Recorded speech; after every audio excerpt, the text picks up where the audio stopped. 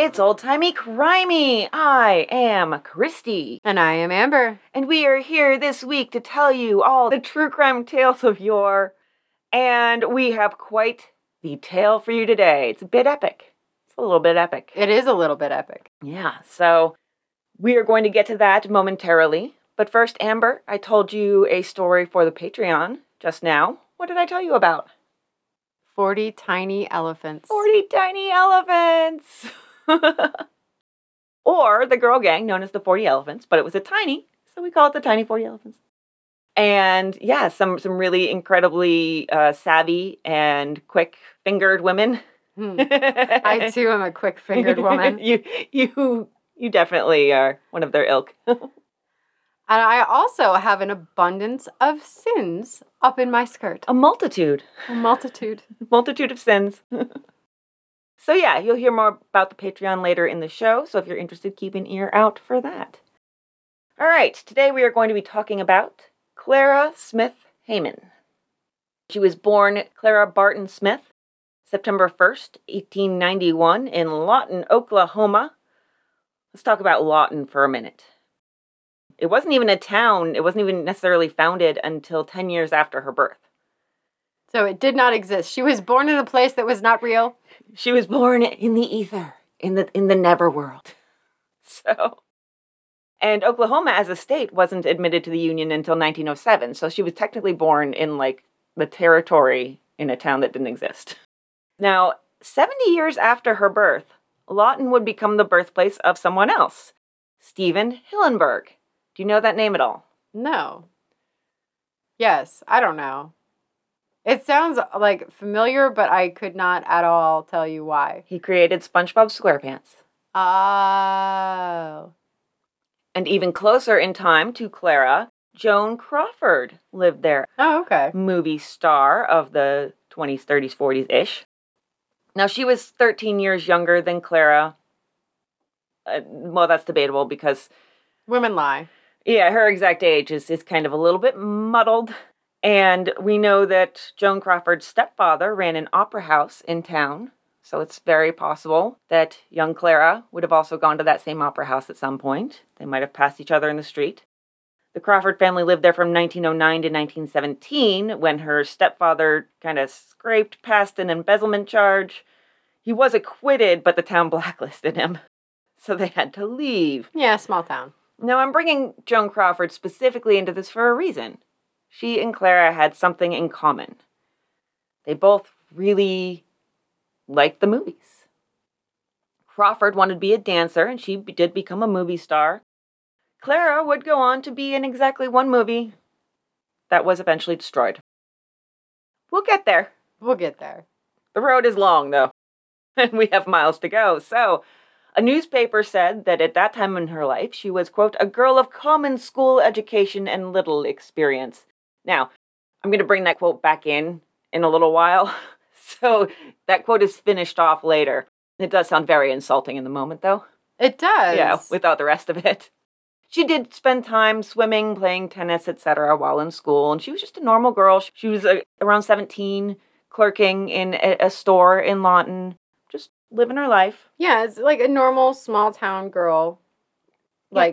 Basic education, not a lot of experience because, we live in a smaller town. There is nothing to do. Yeah.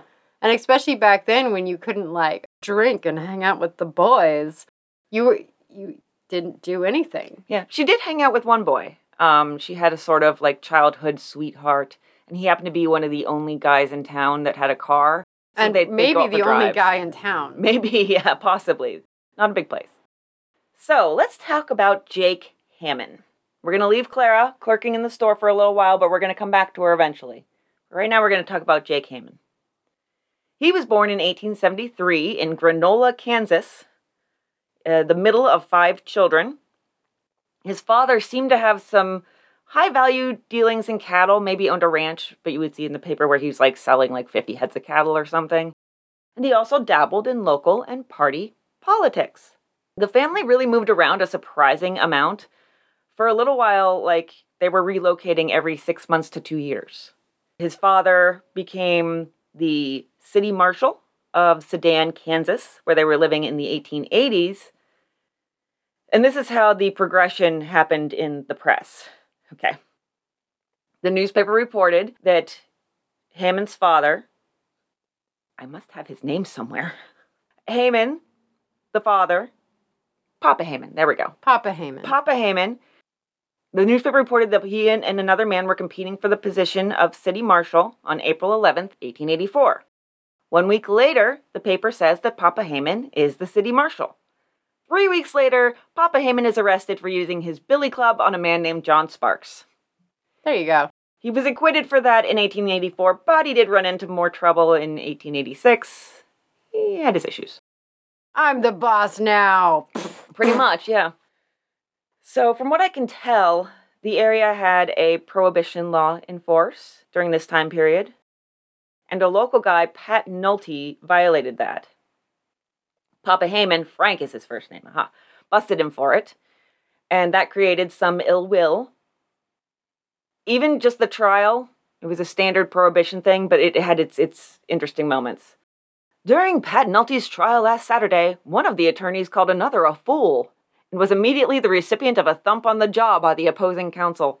There was a fist fight? There was a fist fight, yeah, which made him quite weary, and he sat down with an immediateness apparent to all present. I think he got a concussion, and for some time appeared to be ruminating over his past sinfulness, or in shock. The justice said he had, quote, a good mind to fine 'em both, but somehow he didn't. The trial then proceeded without a ripple. Such is life in the great prohibition state of Kansas. This kind of him busting Pat Nolte was not really helpful for him because this started a lot of animosity in town. The paper alluded to some rumors purported to be from Hammond himself regarding Pat Nolte, which inspired another dude, Jesse Lawson, to beat up Papa Hammond. And the newspaper says, although the more particular provocation for this assault was the circulating by Mr. Hammond of some very low-down, filthy, and vulgar talk that he said Pat Nolte had made. So he's accusing Pat Nolte of saying filthy, vulgar things.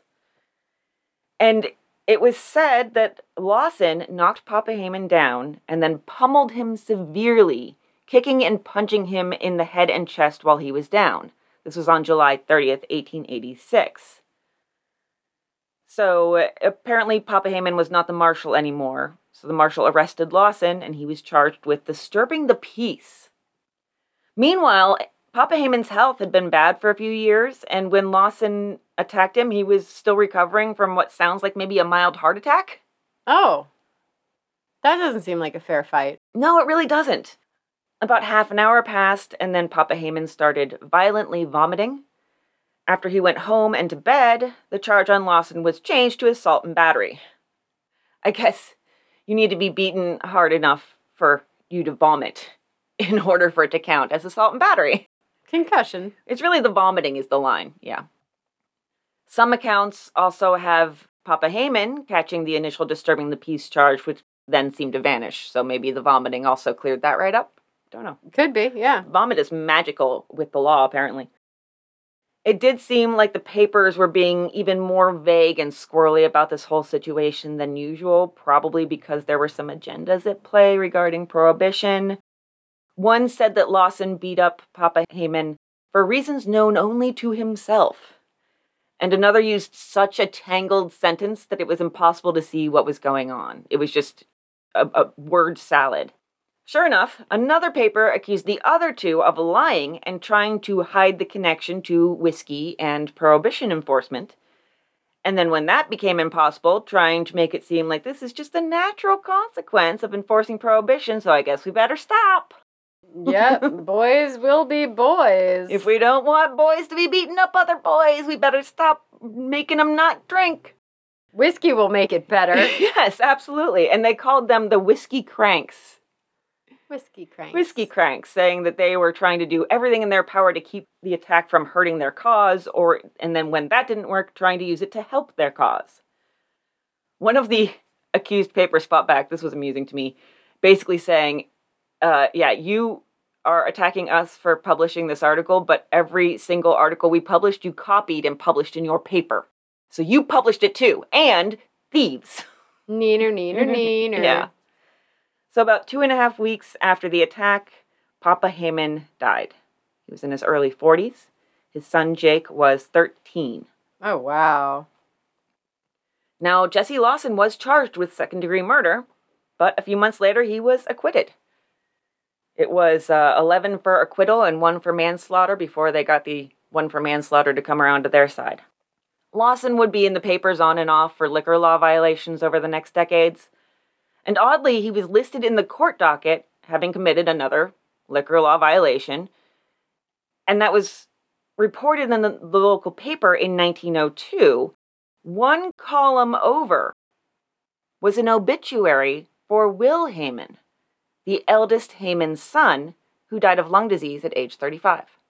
Oh, wow. And right next to him is the guy who basically killed his dad. Huh. That's got to be a kick in the nuts when you're reading your son's or cousin's or whatever obituary, brother's obituary. That's probably the worst placement, but you have to know context to be able to see it. Yeah. Worst placement we've ever seen.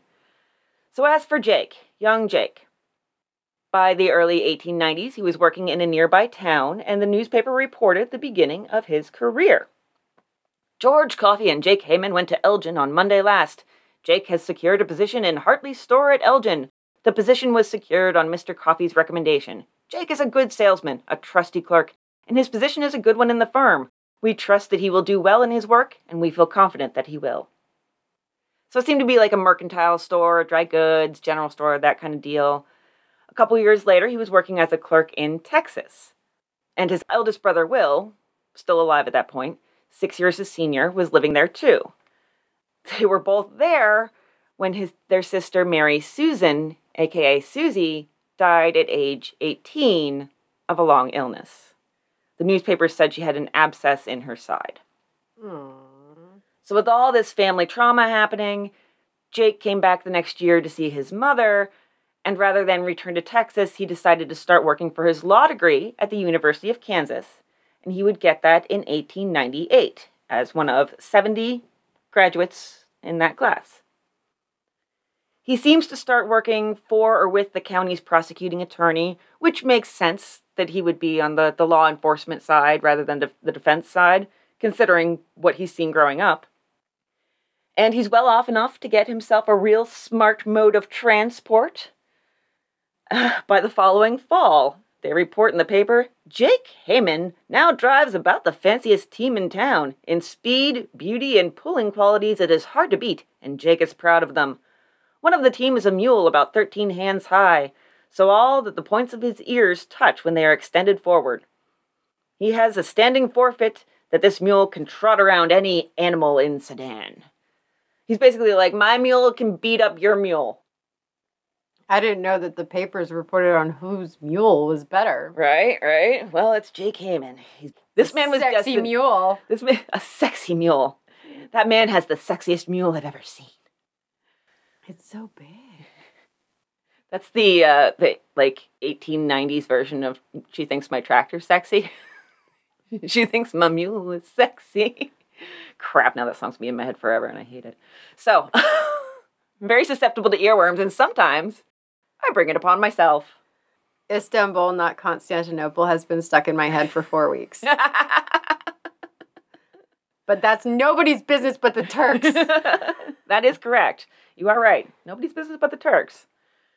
So, in September of 1898, the end of the month, Jake Heyman had been a lawyer for 3.5 months when he got hitched to Georgia Perkins, who was 2 years younger than him. This is a very exciting time. He graduates, he gets a new job, he has this big sexy mule, he gets married, probably because she wanted his mule. So there is no woman that can resist a giant mule. We love a big mule. So there you go, gentlemen. If you want to get hitched, make sure you got a big sexy mule. Big sexy mule. The second possibility would be to have a big sexy rooster. I am also a fan of sexy roosters. Yes. We like our sexy farm animals. Wow, this got weird. It did get weird. That one sentence took it weird. It was okay until I said that. Cock-a-doodle-doo. Cock-a-doodle-doo indeed. So, we have the marriage announcement for Jake Heyman and Georgia Perkins. And it says, the groom is one of Sedan's most promising young attorneys. He was raised in Sedan from infancy and educated in the Sedan High School, of which he was a graduate. In 96 and 97, he attended the law department of the Kansas University, graduated. He's now assistant county attorney. He is a thorough businessman and very popular among his many friends. Miss Perkins comes from one of the best families in Caney and is a lady of good education and high accomplishments and qualifications, as well as of beauty. The marriage smacks somewhat of romance. Miss Perkins was visiting in Sedan when she and Mr. Heyman decided to get married. They quietly secured the necessary papers, and the ceremony was performed last Friday night, no one being present except those necessary for the carrying out of the ceremony. So yeah, that was their wedding. They were just like, hey, let's get married. And then they did. It's really bizarre, though, because especially with their standing in society and this time period, you would think it would be like a big to-do. Well, I do think maybe his mother might have something to do with it. She was very ill at this point in time. She had had a case of overheat in August, and apparently even by like October, she was not doing well, and she ended up dying 2.5 weeks after the clandestine wedding. Oh, so maybe they hurried up to get married so that she could be there for it. Exactly. That's what I'm thinking. So it was reportedly paralysis of the heart from the effects of overheat. The couple would go on to have 2 kids, Jake Jr. in 1901, and then 8 years later, Olive Bell in 1909. But in 1900, Jake Heyman was running for county attorney, and he seemed to have some cattle of his own, maybe doing a little ranching. But when you're putting yourself out there politically, you're going to take some hits in the press. This is from the Freeman's Lance in Sedan, Kansas. Do not allow yourself to be beguiled into voting for Jake Heyman for county attorney on the pretext that he is going to allow the open door policy to predominate, for he is not going to do anything of the kind. He tells one class of people he will, and the other side he won't, and there you have it. There is not a bigger bloodsucker in the county. Wow. He didn't apparently have any friends at that paper. No, it does not appear so. Yeah. So it seems he lost that race and for a while went back to manage a general store in Newkirk, Oklahoma, which was about 60 miles away from where they started and over 200 miles from Lawton. They sold their house not long after the election and moved by March of the next year. So he's like, I lost that election, I'm out. He's not one to settle until he finds the right spot. It's very much like his father. This is a man who is following in so many of his father's footsteps. The politics, the scandals, the businessman aspect, and the moving around. But you know what? So like, and even with our Tiny, with the 40 elephants, you have to move around when things stop working. You can't stay in one place forever and expect to still grow. And this is a man that has a lot of ambition. Mm-hmm. While that ambition is not being, like, coming to fruition where he's at. So you have to go somewhere else. If you're not happy where you're at, you need to find a new room. Mm-hmm. And that's exactly what he does. As soon as he loses that election, like literally a couple weeks after the election, his house was sold. He was like, we're out of here. Peace out, bitches. Bye. So yeah, he ended up moving to Lawton, Oklahoma by July 1902. There they had their children. Wasn't long before he was in a bit of trouble there. Although, as we'll see, trouble seems to blow right past him. Once again, the Freeman's Lance in 1903 taking a shot at Jake Heyman. They love him so much. Oh, really? Seriously. And this is back in the previous town that he was in. So they're actually like looking at the newspapers in his new town and they're like, Jake Heyman's in trouble. The following, taken from the Lawton Enterprise, looks as though if Jake Heyman don't watch out, the goblins will get him yet. J.L. Heyman and Rufus Cannella had some difficulty late Saturday afternoon in which it is alleged that guns played a part. Mr. Heyman was tried this afternoon, charged with gun-toting. Mr. Cannella pled guilty and was fined $50 in police court this morning. Mr. Cannella stated that Heyman sent a man to him Saturday with a proposal to drop the case against him if he would put up $2,300. Heyman produced a commission of special policemen signed by Mayor Turner. It was issued on the 15th. The court decided he had not violated the law, and he was dismissed. So he's trying to bribe this guy, essentially, to drop a case.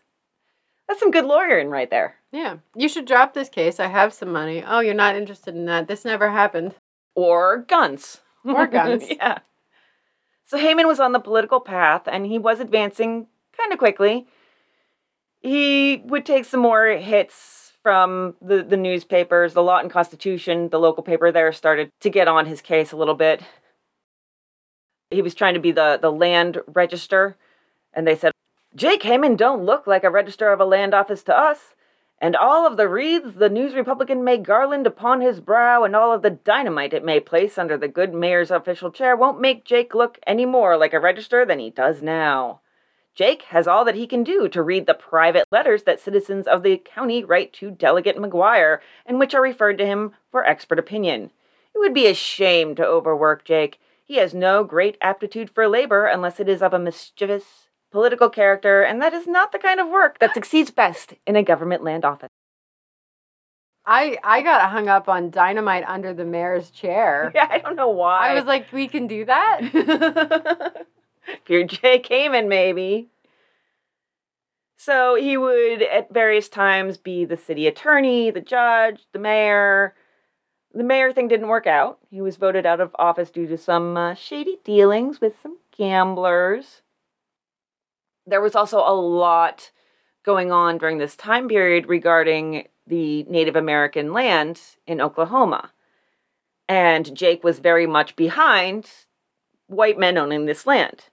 He did a lot of work, including traveling to D.C. multiple times in support of opening up what was called, quote, the big pasture for settlers. That was a particular Native American land area.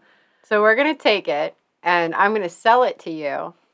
And we'll just go ahead and move those Native Americans elsewhere. Because whose land is it? Mine. It basically is, it's very... I'm not sure how much the Native Americans got screwed just because I don't have specific numbers. But it definitely feels like they got screwed. Oh, they certainly did. Yeah. The only number that I really saw in there was that the land contracts for their land was $30 million. Okay. I did see that the government ended up giving 160 square acres to each child born of the 3 original tribes that owned it after 1900, and then they sold the rest by sealed bid. So it depends on how many children there were in those 3 tribes, but I did the math, and there would need to be 3,000 children for there to be none left over to sell in the sealed bids. So I'm pretty sure that those children didn't really get a lot compared to all that was sold in and of course they're sealed bids. This is a private transaction. Yeah, and on top of that, this is early 1900s. The child mortality rate is through the roof, and probably every time a kid died, they'd just oust those people. Yeah, right? Be like, oh, it wasn't yours, it was actually your son's. Sorry about that. Yeah, he's gone now. Bye. So Jake Haman spent months in D.C. in 1905 and 06 representing his area in a delegation that was supporting opening up the pasture for settlement. He was paid either $2,000 total or $2,000 a month. I haven't done this in a while. Sources vary wildly. But one way or the other, $2,000 is $67,000. So he definitely made out pretty well. He either made out pretty well or really well. Really well, yeah, because he was out there for like 3 or 4 months. It was just, that was all the paper was talking about for months. It was really just great. He was also working for Oklahoma to attain statehood. Although it seemed like there were some questions as to how indispensable he actually was in that regard. He was trying to make it look like he was real indispensable. You can't do this without me. Exactly, yeah. But there was a little kerfluffle in the newspaper about a telegram that Jake allegedly sent, or that was fraudulently sent on his behalf, that made it look like Lawton might not be included in Oklahoma when statehood came. But Jake Haman would make it happen. So he made it look like, oh, we're in danger of not being included in the state, but I gotta come save the day. And the Oklahoma Farm News and Mineral Kingdom newspaper said that there was never any danger of Lawton being taken off the roster for inclusion in Oklahoma as a state. So that was all kind of ginned up in order to make him look more important in the whole situation than he was. Pretty quickly, Haman had that editor charged with criminal libel. And the editor was arrested and held on $500 bond. But the editor was found not guilty because the prosecution couldn't produce the original copy of the telegram, and it all just kind of fell apart. Now, around this time, a weird thing starts happening in the press coverage of Jake Heyman. He gets a title. They start calling him Colonel. I saw that and was very confused. It's very strange because I'm pretty sure he's not. No, there was nothing about any sort of like military service that I saw. Right? And he would have been very busy with the politics. So, yeah, I didn't understand that. Yeah, I mean, he went to Texas and worked in a store. He went to law school in Kansas. Like, there's no time that it was like, oh, yes, he entered the military. So, yeah, very strange. And his dad was in the military, but I don't think his dad was even as high as a colonel. So, very, very weird. He probably just bribed somebody. He probably did, yeah. I want to be a colonel now. Or he just started calling himself colonel because he's the kind of person who could just say things and people believe it. Oh, that is really possible. I think that that's probably what happened. He probably drunkenly told some fake story some night in order to kind of try to boost himself up. And it was like, oh, when I was a colonel in the army. And that's another thing that it's funny that it happens around this time when he's starting to have more mud being kind of slung at him regarding possible shady dealings. That he's like, well, maybe if I have the sheen of respectability from a fake army commission. All right, I'm putting it together now. He's got a huge mule, and he's got this fake title, and he talks himself up all the time, and when things don't go right, he runs away. He has a very tiny rooster. His rooster is quite small. It's very small and, like, doesn't even, like, crow. It probably crows way too early. Way too early, like 2 o'clock in the morning, Jesus. Yeah, so that's what's happening here. I mean, it's speculation, but it feels accurate. It feels right. It feels right. So Jake Heyman continued through the ranks of politics. He snagged a chairmanship on the Oklahoma Territory Republican National Committee. He also became a lobbyist. After that, he got into another scandal when he was accused of bribing a senator. But somehow he always manages to just skate clean away from these things. Because he's a politician. Yeah. Oh my God, every politician ever across time is a liar and a cheat and a criminal. And we're just like, yeah, we'll listen to you and follow you into fire. Why? Oh my God. Okay. I know. Yeah, I know. So I need a cigarette and a drink. So Jake Heyman ended up doing a lot of business stuff. In 1912, he built a railroad with John Ringling. He didn't build the fucking railroad. He just stuck his name on it like a politician. Well, yes. But it seems like they did pick out the territory where the railroad would cover, and there was a lot of oil in that area. So, I mean, but that's just pure luck. Then he bought more property, spread out his holdings and ventures down into Texas. Then there was an oil boom in Desdemona, Texas, starting in 1918. And because of that boom, one of the towns along the rail line was named after him, Jake Heyman. I feel like he just travels around and licks things to claim them as his own. Well, it's not just him. That town was established in 1919. It's not really a town anymore. But to be fair, he named other towns on the rail line after his friends. There was Jim Kern, Ed Hobby, Frankel, and Breck Walker, which is for Walker Breckenridge, but the other ones are all the people's names. He said he had more names lined up for future towns. Jake Heyman didn't last long, but, you know, it's now known as Hog Creek, so there's that. That sounds better, Yeah. all things considered, and we'll get to that. Yes, right? He was, by all accounts, a millionaire. By 1920, his fortune was estimated between 15 and 30 million. Saw different numbers everywhere. But at the most, it was 430 million in today's money. He was the richest man in Oklahoma and one of the richest in the entire U.S. He did well for himself. He did fine. He just had some dirty dealings. So during the very heady years of the 1910s, as he's building himself up in business and politics, he also has something else going on. He has a love life. You remember Clara Barton Smith? Working in that store in Lawton? Well, Jake Heyman frequented that store. So she was probably around 17, but it's hard to say just because literally this is the most sources vary wildly I've ever seen. Yes. But from her account, it seems like she was 17, so that would have actually been around 1908 if her birth year is reported correctly. Well, I had her birth year reported differently than you did. Ooh, what did you have? Shoot. Oh, don't worry about it. It's okay. I'm just curious. 1894. Okay, all right. So 3 that years difference. shaves 3 years off, yeah. We don't really know. It was sometime, I'm going to say, between 1908 and 1912. Because around 1912, Jake and his family moved to Ardmore, 100 miles away, so he wouldn't have been in Lawton all the time to go to the store.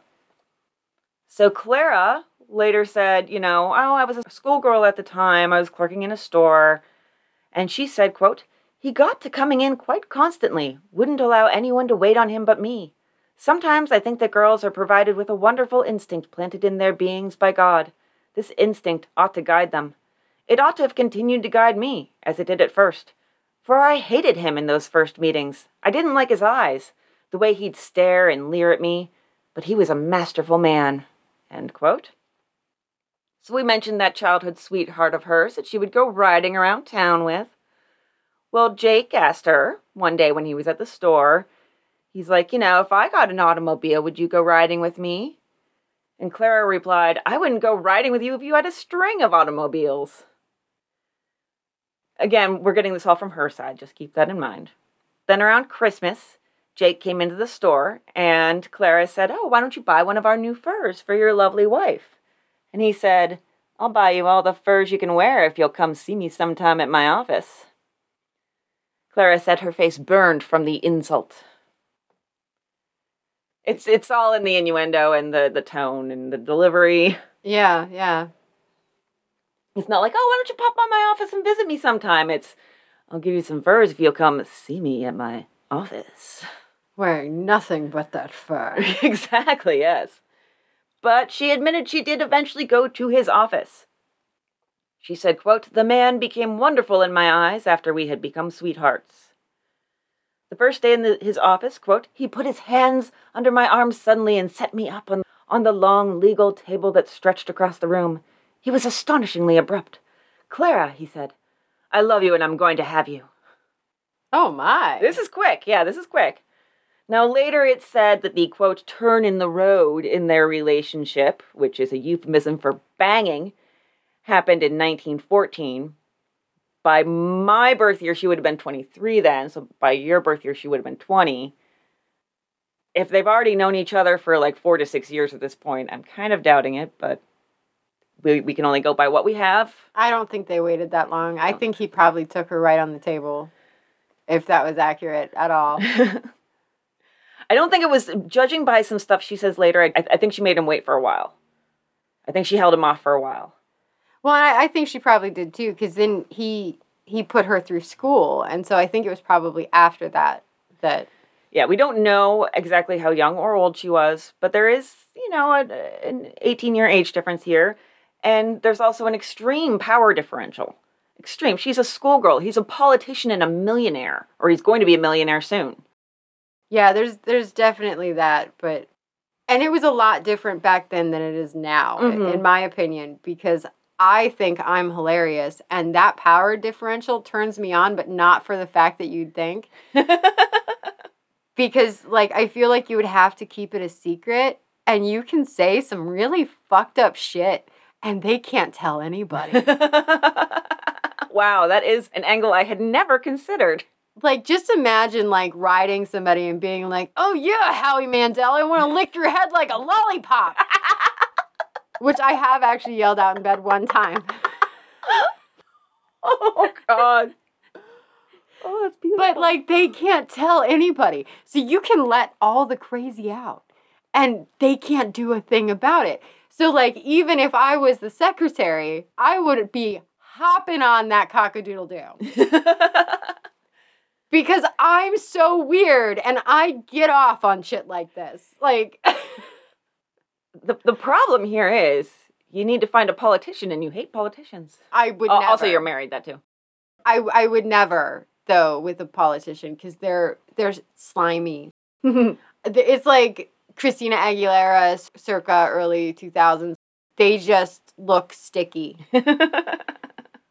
I could not. Also, special thanks to the Libarbian for making me yell that in bed and then not explain it, because I lost a bet to her. Wait. You that was your punishment for losing the bet. Yes, I lost the bet. And when you say making me yell that in bed, I thought was like, do Amber and the Libarbian have a history I don't know about? No. Yes, no.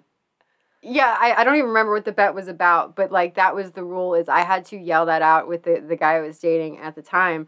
And we pretty much abruptly ended things shortly after that, because I was not allowed to ever say why I yelled, "Oh, Howie Mandel, I want to lick your head like a lollipop."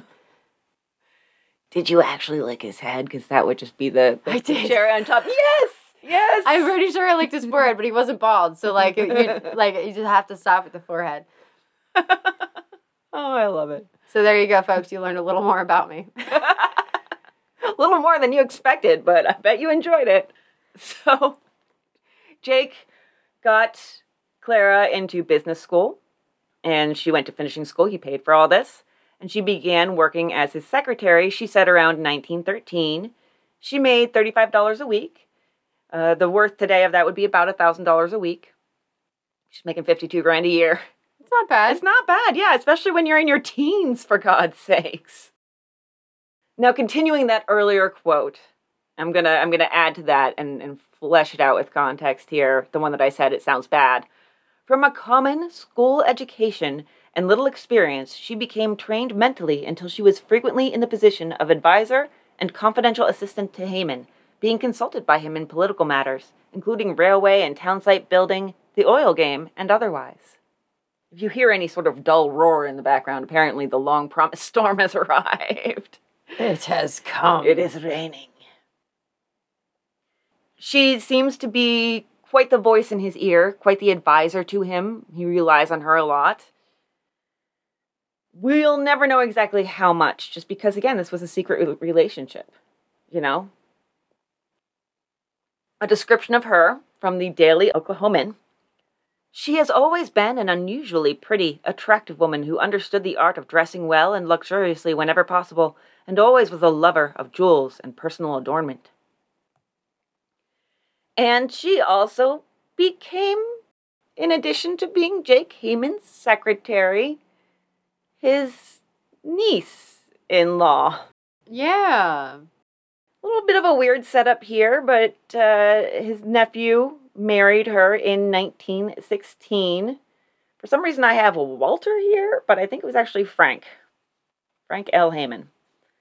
Now, this was arranged by Jake himself, who got his nephew to marry Clara and then just casually meander over to California, abandoning his young bride, who would then have a little bit of cover for her ongoing affair with Jake. This cost Jake about $10,000, or $271,000 today. Another source has it at $100 a month, which is $3,600 total if Jake actually kept paying him throughout all this time, or $50,000 today.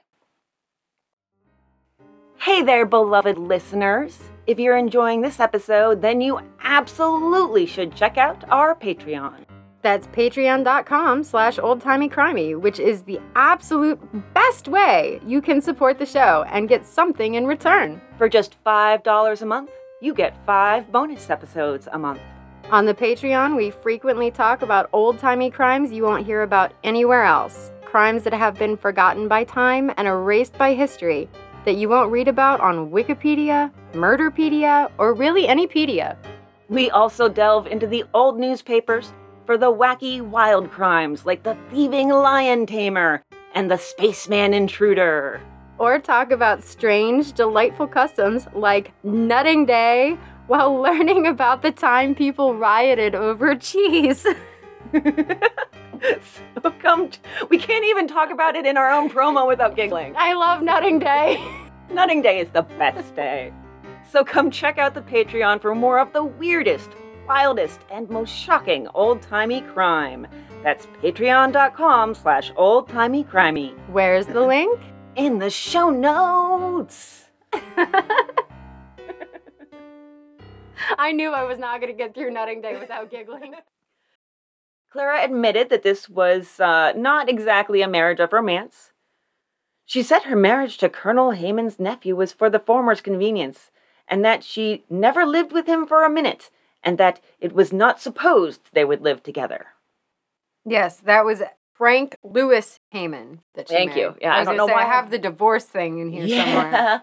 I don't know why I have Walter. I don't know. There was a lot going on. It's it's a lot. So one of the reasons we know about this is because Ruth Walker Hayman married Frank After and came out and told everybody about this. Mm-hmm. Oh yeah, she was in the papers a lot. So stories went around that she later said that the wedding was just to give her the Hayman last name, and that she and Jake were still, quote, on good terms, which is another good euphemism for banging. Well, yeah, and I think that was my theory anyway, was you give her the last name, now they have matching last names, and you can travel together more freely because people would assume that maybe it's a cousin. Niece, perhaps. Exactly. And you get less questions if you have matching names. Mm-hmm. Exactly. That's exactly what it is. There may be another aspect to it, but that's something we're not going to get to until part 2. This is a 2-parter, by the way. Yeah, but like at least for the first part, I think that was really easy to travel together. Yeah. And book adjoining rooms. Because my niece is here to help me with things. She's my secretary. And if you show up a 40-something-year-old man with a upper teens, lower 20s, pretty young girl, there'll be questions. And when you say, oh, she's my niece, or I'd like you to meet my niece, Clara Smith Hayman, they'll be like, oh, okay, it's fine. Yeah, she's his niece. This is all on the up and up. Yeah, they won't even think about the fact that she's married to his nephew. She's not blood related. Still weird, but... Clara made this into a bet as to whether she and Jake were still together. I will wager you that the diamond ring he is now wearing will be on my finger tomorrow. And sure enough, it was. She was wearing it the next day. So around her own accounting, she was around 20 or 21 when she moved in with Jake, which I assume at this point means staying in a separate residence, probably the hotel paid for by him, because he was still with his wife at that point. She said she'd worked for him for around 2 years before moving in with him. They were known in 1920 to be living in adjoining rooms at the Randall Hotel in Ardmore. However, here's the thing. I think it was earlier than that, because the Daily Ardmorite... I have that one too, yeah. Reported in October 1916 that she had pierced her foot with a needle in her room at the Randall. And she had to go to the hospital for that. That was the same year that she married his nephew. No word on whether Jake was around, but that feels awfully suspicious that she's at the same hotel 4 years before everybody's like, oh, she's living at the Randall with him. Yeah. Sometime during this period, Clara's father found out what was up. He drove to Ardmore, where they were living, to kill Jake, but the sheriff disarmed him. What a good dad. Yeah. Well, I mean, she's of age. She's free to make her own choices. Can't go around trying to... Even if they're bad ones. Even if they're bad ones. You can't go around trying to kill everybody your daughter tries to date, you know? It's very... It has that slightly caveman possessiveness to it. Like, no, this mine. This mine. You no date. It was a weird caveman impersonation. Okay, I'm not good at impersonations, especially if I'm not prepared, and I was not prepared to break out the caveman. So I feel like caveman would be more like, ugh. Ugh. Yeah. Yeah, he just says, ugh. And then hits you with a club. Yeah, exactly. Yeah. And also, figuring things out is Georgia, the wife of Jake Hayman. She took the kids to Chicago to live, and basically, she was separated from Jake. Jake and Clara were living it up in this hotel, and Jake was paying Georgia all costs for the kids, plus $10,000 annually. From 1915 to 1920, that's between $150,000 and $200,000. So it's a good deal of money. That'll take care of you and the kids, yeah. And that's an addition to the cost for the kids. That's just her fun money or whatever, or her rent money. Rent and fun. It is her salary for being a mother. Yes, exactly. Yeah. So Clara knew about Georgia and the kids, and she said she wasn't jealous of Georgia at all. Of course, she also said that Jake had promised to marry her. This is really interesting. He did have her sign a contract releasing him from all obligations except for caring for any children she bore during his life. Quote, provision should be made for such child during Haman's life, the child to be recognized as a Haman heir, and to share in division of the property at Haman's death. Just put a pin in that. I'm just saying. Then the presidential election of 1920 came along, and this was going to be the beginning of Haman's real rise to power. So his guy, Warren G. Harding, got the nomination and won the election. And the thing is that Georgia, Jake's wife, was a cousin to Warren G. Harding's wife. So there's a family connection to the incoming president. But that family connection is estranged and living in Chicago. And that's a problem. That's a problem. Jake is about to be in the big leagues after all these years of politics and baroning and bribery and extortion and lobbying. He was voted into the Oklahoma Republican National Committee in 1920. And so he was also part of all the jockeying and deal-making that went on behind the scenes to pick out Warren G. Harding. And so because he was such a force in that, there were people figuring that he would get a cabinet post. And even the weekend before Thanksgiving in 1920, there were articles asking the question, quote, will Jake Haman control the House? I don't know how he would control the House of Representatives from a cabinet post, but November 21st, 1920. It's a Sunday. And Jake and Clara are in their rooms. He had been off at his office drinking with some buddies and talking politics, I'm sure, and stuff like that for a little while, and then had come back. There's a story that'll go around that a $200,000 life insurance policy had been delivered to his hotel just 2 hours before all of the following happened. And I do put a lot of credence into that just because the life insurance policy was delivered by one of the men that he was hanging out with in his office. So it feels like that's all, that lines up. Jake and Clara have been seen downstairs in front of the hotel, arguing. They go inside. The porter delivered dinner to Clara's room. She had had all of her doors locked. When the porter came and she let him in, Jake slipped in behind the porter. Across the street from the hotel, a woman looking out her window could see into Clara and Jake's rooms. The lights in the room were out, but the street lights were enough to show the outline of a man raising a chair over his head like a weapon. Not too long after that, Jake Haman showed up at the hospital, having walked the 2 blocks from the hotel by himself with a bullet in his side. It had gone into his liver. They're taking him into the operating room, and he tells someone, I don't know if it's a doctor or a nurse, it's just reported that he said the following words, "Don't tell anybody about it, and if anyone asks you, tell them it was accidental." So they have their marching orders. They perform the surgery. They remove the bullet. They drain his stomach of blood. Clara stays in town overnight.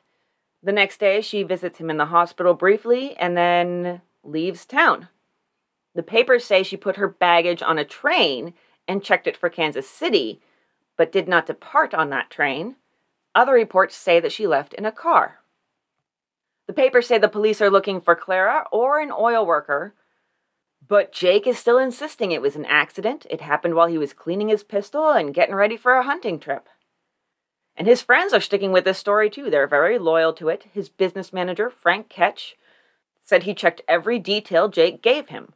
Quote, "I found the shells as he said he had left them and all articles in his room as he had described. He told me he was loading his .25 automatic, which he always carries when on a trip, and that as one of the shells was inserted, the explosion came. He had been planning a hunting trip to Texas and Montana. No one was in the room with him." Frank Ketch disproves stories, or tries to disprove stories that there was anybody in the adjoining room. because people were saying there was either a girl over there or there was a man who had heard a quarrel between Jake and a girl in his room. And Frank Ketch tries to frame this as a political hit job. He's saying, no, people are just coming after him because he's getting big in politics and they want to take him down, so they're trying to create a scandal where none exists. It was just an accident. 2 other men who were with Jake that afternoon, one of them being the insurance agent who delivered that policy, both, quote, emphatically denied that any woman was connected with the case. In fact, his friends insist that any bad rumors about Jake came from a time when he really, really helped someone. His pure heart full of gold, he reached out and he lifted up a poor young woman from the gutter. He found a poor girl in an Ardmore rooming house and proceeded to, quote, help her lead a straight life. Mm-hmm. Yeah, that feels like a variation of Clara's story, but not a flattering one. He put her right on the straight and narrow, and she bounced up and down on it Yes. until it was more comfortable. And she said, Howie Mandel, I want to lick your head like a lollipop. But he could say nothing. And Amber got turned on. So where is Clara?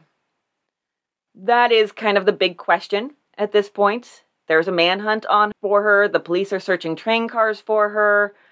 And she is being charged with the shooting. But both she and Jake are charged with adultery. Bum, bum, bum! Yeah, this whole it was an accident thing seems to not really be pulling the wool over the police's eyes. I tripped, fell, landed on his dick. Right? Then the police said they wouldn't serve the warrant on him until his condition improved. Now here is the long headline in the Ponca City News on November 23rd, 2 days after the shooting. Sikh woman charged with shooting Heyman. Mrs. Clara Heyman, née Smith, said to be fleeing to California following charge of intent to kill and statutory offense placed against her. Wound serious. Heyman's condition said to be worse. He is nevertheless cheerful and apparently little concerned about woman's story spread broadcast. What? I know. Were they writing this with those refrigerator magnets? Yeah, there you go. Just pick a word from the magnets. Yeah, I think they just needed like another preposition somewhere about woman's story spread by broadcast even. It's still clunky, but it's better. Or even just cut off some words, apparently little concerned about woman's story. That would be fine. Yeah. By Wednesday, 3 days after the shooting, the general attitude is expressed by the Ponca City News. Quote, can't convict woman if Heyman sticks to story. The article there states that a guest had witnessed Clara and Jake together at the hotel shortly before the shooting, having a quarrel. The general theory seems to be that they were fighting over another young woman. The Ponca City News then goes on to say, Clara Heyman and Jake Heyman had occupied adjoining rooms at the Randall for a considerable time. They had been apparently on as friendly terms as ever during the years they had been together since Heyman met her when, as a girl of 16, she was a clerk in a Lawton store. They also say she was, quote, alleged to have been his private secretary for years. When do you have to use alleged in relation to being a secretary? That's innuendo and shade, and I love it. Yeah, I was going to say, because she was definitely his secretary. Mm-hmm. Allegedly his lover. And that paper was like, no, flip it. It's way funnier this way. She was allegedly his private secretary. I'll be your private secretary. Secretary for money. That's not how it goes. No, that's not, but I like how we're referencing like every song. So, some newspapers are kind of going with the whole, it was probably an accident, but here's some other facts we're just going to present without comment. But the Enid Events is having none of these shenanigans. This newspaper's article begins, when Jake L. Heyman accidentally shot himself, the political jackals of the state of Oklahoma immediately got busy. They snarled and snapped with a great show of bravado and began circulating lies and calumnies, none of which had the slightest basis of truth.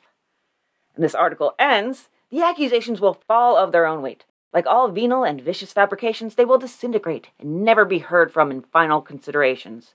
Mr. Heyman will emerge triumphant from the muck, and mud sought to be tossed upon him. He will assume his full stature and grow greater in the eyes and estimation of Oklahoma's people. Every year will add to the grateful appreciation of his fellow citizens. This paper, he has friends at, apparently. He does. They are impressed by his giant mule at that paper. Or he's given them money. That's the more likely. Mm-hmm. Yeah. Maybe he gave them all giant mules. Maybe. Here, have some sexy mules. And by no means do you need to write anything positive about me. But if you really like the mule, maybe you'll do that. Because it would be a real shame if something were to happen to that mule. Right. So Jake was said to still be doing well. And that day he had food for the first time since the shooting. The attending doctor said Jake was practically out of danger. By Wednesday, his wife and daughter were up to see him, but Jake Jr. wasn't there yet. He was in school. Then they tell us that on Thursday, Thanksgiving, this is a description from the newspaper, that he, quote, passed the crisis shortly before midnight last night, when attending physicians succeeded in getting a first bowel passage and complete evacuation of the intestines and lower bowels, which had been in a congested and tightened condition. Yum. Usually they just gloss over stuff, but this time they were like, no, we're gonna go into the dirty details. He hasn't pooped in days. His asshole was so tight and puckered. Exactly. We finally got it. It took a little finger play, a little bit of lube, some massage. So you're having coffee on Thanksgiving morning and just reading the paper, and this is like the first thing that greets you. You're like, oh man. I would rather be reading coffee and reading that than being the doctor that was sticking a finger in his dirt star. Well, that is true. One of these is definitely a better position to be in than the other. Well, I guess it depends on who you are and what you're into, but yeah. Sure. So Jake spent Thanksgiving Day talking to friends and family. Then that night, he began having what seems to be a heart attack. Within 8 hours, he was unconscious. 4 hours after that, he was dead. Also imagine that being one of the last things that's published about you in the paper while you're alive. It's about your butthole. Yeah, really. I love it. The cause... He deserves that. I'm not his biggest fan either. The cause of his death was said to be, quote, acute dilation of the heart resulting from the effects of the gunshot wound. His wife and daughter were at his bedside, but Jake Jr. didn't get there in time, which is sad.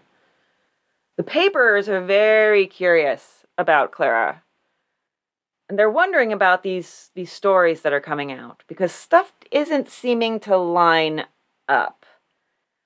The men he was with at his office said he left them in the afternoon saying, "Excuse me, boys, I'll be back in a minute." So everybody was like, why would he say that and then go back to his hotel and clean his gun?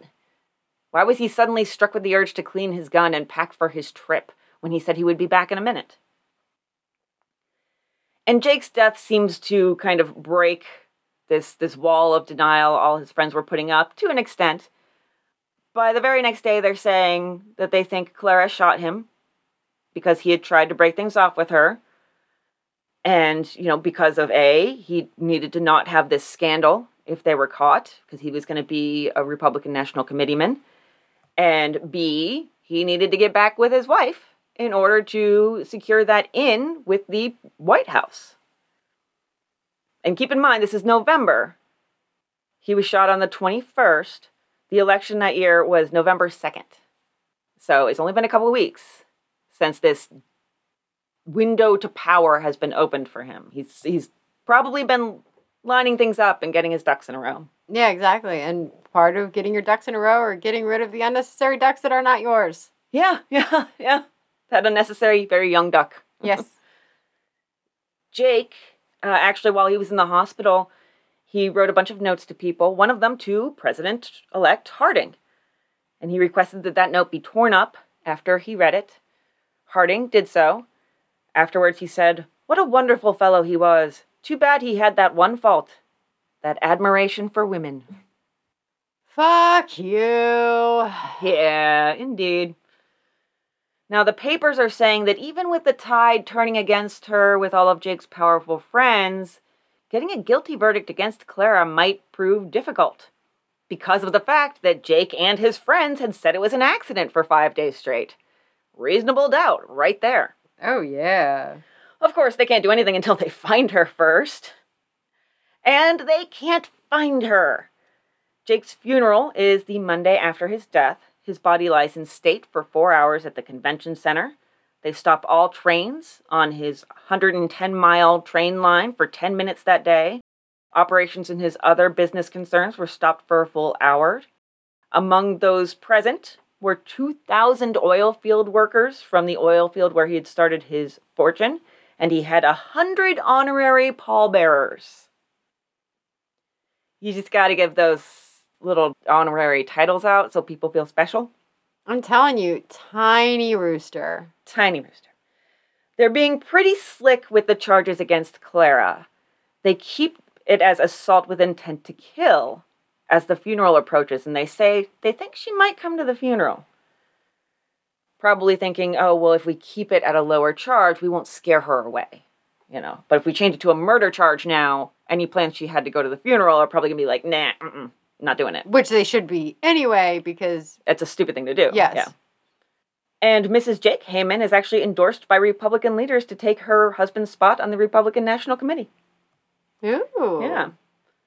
Now, we finally start to get a little bit more of a solid lead, maybe, on where Clara went. There's a taxi driver in Texas who said a woman had hired him to drive her to Cisco on November 23rd. So that would be 2 days after the shooting. The driver said, well, she didn't tell me her name, but said I would learn it in the next 36 hours. She said she had shot a wealthy man in a hotel in Ardmore on Sunday night. He quotes her as saying, I'm not afraid of being convicted, but I don't want to be mixed up in the scandal. So. That's fair. She really should be a little afraid. I feel like the scandal, though, is what makes it so much worse. That's true, because that draws more attention. Everybody loves a juicy scandal. More people are paying attention. You can't sweep this under the rug. You can't keep it hidden. And so when you have all that extra spotlight on you, there's more press. And a lot more press saying, hey, you're guilty, you're guilty, you're guilty. Exactly. So Clara told this taxi driver, quote, he lied to me, came in drunk and we quarreled. Then he treated me like only a brute would treat a woman. The driver said Clara was nervous and unstrung on the drive, and she also told him about the progression of their relationship. I've been with him ever since I was 17. He's married, but he and his wife were separated. They just got reconciled. The driver asked her how many times she shot this man. She said just once. He asked if she thought Jake would die. She said, I most certainly do. I hope so anyway. Regarding whether anybody knew about it, no, there aren't any but us two that know it, and no one else ever will. If he lives, he'll never tell. And if he dies, he'll never tell. I know I won't tell it either. He's worth a lot of money, and some of the men he thought were his friends helped me get away. I left my jewels there and my diamonds. They are worth several thousand. I gave them to a friend in Ardmore to keep for me. I love that she's like, I'll never tell, as she's telling a complete fucking stranger. His credibility will be called into just a little bit of question later. Yeah, exactly. But just in case anybody, if y'all want to commit crimes, here's Amber's crime tip of the day. The only way to keep a secret is to tell no one. No one. Not somebody you trust. No one. Fucking no one. Shut your mouth and nobody ever finds out. This has been Crime Tips with Amber. Actually, Old Timey Crimey totally endorses keeping things a secret when you need to. Yeah, like you didn't say anything that's like really like bad there. That is the only way to keep a secret, is to not tell anybody, because we see this so many times in these crimes where you tell that one trusted person and then several years later you get into an argument and they blow your shit up. Don't fucking tell anyone. No one. I tend to believe that this guy made it all up. Oh, he probably just did. got everything from the in newspaper. case. Just in case, yeah. Yeah, I do think that. He said that Clara said the three of Jake's friends packed her trunk and shipped it to Kansas City. She didn't even see this happen. It was just kind of like his arranging. Jake arranged for this to happen, or his business manager did.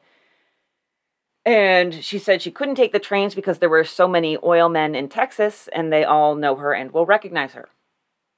He also reported she carried 2 guns on her lap for part of the trip, for some reason. And they talked about what kind of gun one should use to be sure whether a person they shot was killed, a new one or an old one. He told her, quote, an old gun that is rusted is best for killing a fellow. Wrong.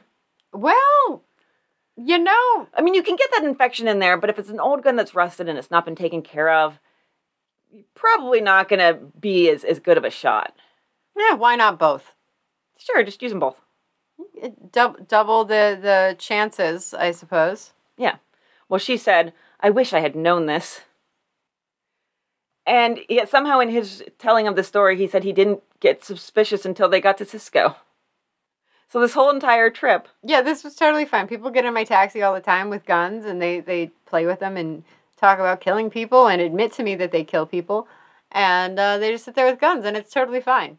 Yeah, totally fine until we get here, and you're acting real shady now that we've reached your location. You're acting kind of twitchy. Like, what the hell? So he said that, she had him buy her a ticket to El Paso, and she planned to head to Mexico after that. Now, after this comes out, the county attorney finally announces an award for $100 for the capture of Clara. He also announces that they suspected friends of Jake, wealthy oilmen, had helped her escape, and if they found out who, they'd charge them as accessories after the fact. So I do think the county attorney put some stock into what this driver said at this point, because he's taking the information that she gave the county attorney and he's at least threatening to act on it. Yeah.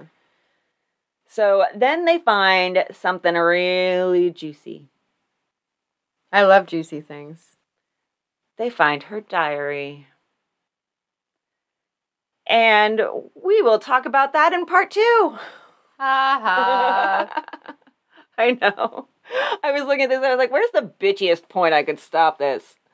So coming up in part 2, what did Clara write in that diary? Will the police find her? And what is the limit on people who are related to each other being important players in a court case? Yeah, I actually have that question too. Because in Oklahoma, the sky is the limit. I don't know much about Oklahoma. Maybe they're all related? Yeah, maybe. So I do have a recipe for you. Oh, okay. Tell me something I can put in my mouth. I can tell you lots of things you can put in your mouth. So how about some fruit soup? I actually make fruit soup on occasion. Okay, all right. So probably not the same thing, but I enjoy a lovely chilled mango soup in the summertime. Okay, all right, I can see that. This is for a special company soup to serve cold as a first course in the hot weather. A fruit soup is delicious.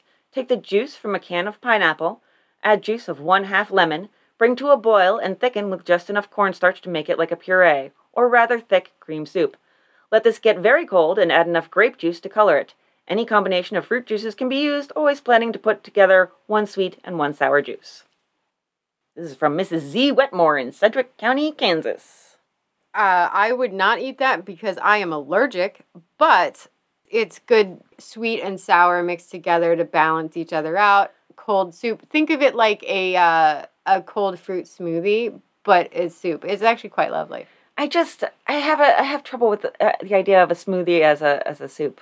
I want a straw. Well, and you know what? So I've made this several times, and my dad actually makes me give it to him in a cup with a straw because he refuses to eat it as a soup. But it's supposed to be a soup. But yeah, it's the same thing. Okay, all right. Yeah, I would just bring a straw. You can just drink out of the bowl like you're a little kid, and it's cereal. There you go. Yeah, I could do that. So, and we have a shout out to new patron. This is going to be a hard one to do because it's like a nickname type thing, but I'm going to do my best to do it in my singing voice. Masked Lass. Do my best. Masked Lass. Yeah. I like that. Yeah. Masked Lass. It's hard for me to say. I'm struggling with it. It is hard to say, but I enjoy that. I think that's good. Yeah. So, welcome to the Patreon, and don't forget about merch, the Patreon, all the links are in the show notes, ways you can support us. And yeah, I'm not going to go down the big promo hole. Stay away from that hole. We'll stay out of that big hole. Staying out of the promo hole. So, what you doing this week, Amber?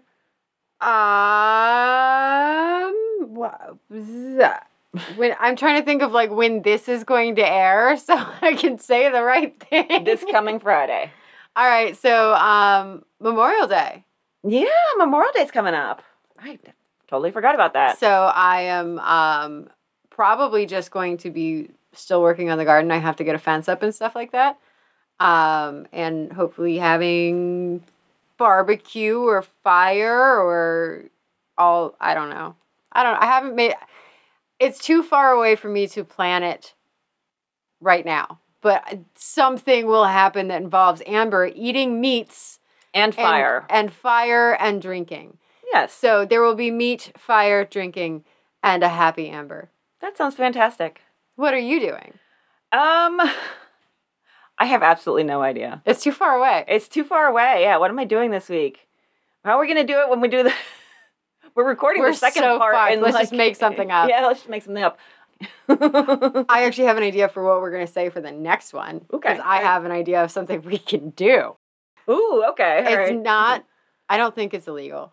I'll tell you more soon. Okay, all right. Well, I did say on Short Story Short podcast, after Chris introduced himself as, Hugo nominated writer, and I said I'm nominated for Best Person in the World. So I'm also going to be working on my Best Person in the World nomination, because if I don't make things up, I got nothing. You can be Mistress of the Universe. Mistress of the Universe. I love it. So, all right. That is our show. And, don't be a politician who has affairs with teenagers. And if you would like to keep a secret, do not tell anyone. Yeah, that's how you keep a secret, by not telling it. Yes. Therefore, you're keeping it. All right. We will see you next week with part 2. It's going to be something else. You have no idea. It'll be something. It'll be something. All right. We're going to go find us some mules. Some sexy, sexy mules. Bye. Bye. My sources are Gene Curtis on Tulsa World, Mark Anderson's essay, Tempting Fate in Looking Past the Screen, Case Studies in American Film History and Method, Wikipedia, the Cedar Vale Commercial, the Freeman's Lance, the Daily Oklahoma, the Ponca City News, the Lawton Constitution, the Morning Daily Tulsa World, the Tulsa Tribune, the Oklahoma City Times, and the Daily Ardmorite. My sources are MuskegeePhoenix.com by Edwina Sinar, Wikipedia, IMDb, New York Clipper Newspaper, StrangeTimes.com by William Akers, Newspapers.com, thank you Chris Garcia, Selma Times Journal, the Andalusia Star, the Daily Ardmorite, Cincinnati Enquirer, Durant Daily Democrat, Lawrence Daily Journal World, the Gazette out of Cedar Rapids, and Miami News. And we are here this week to tell you all the true crime tales of yore.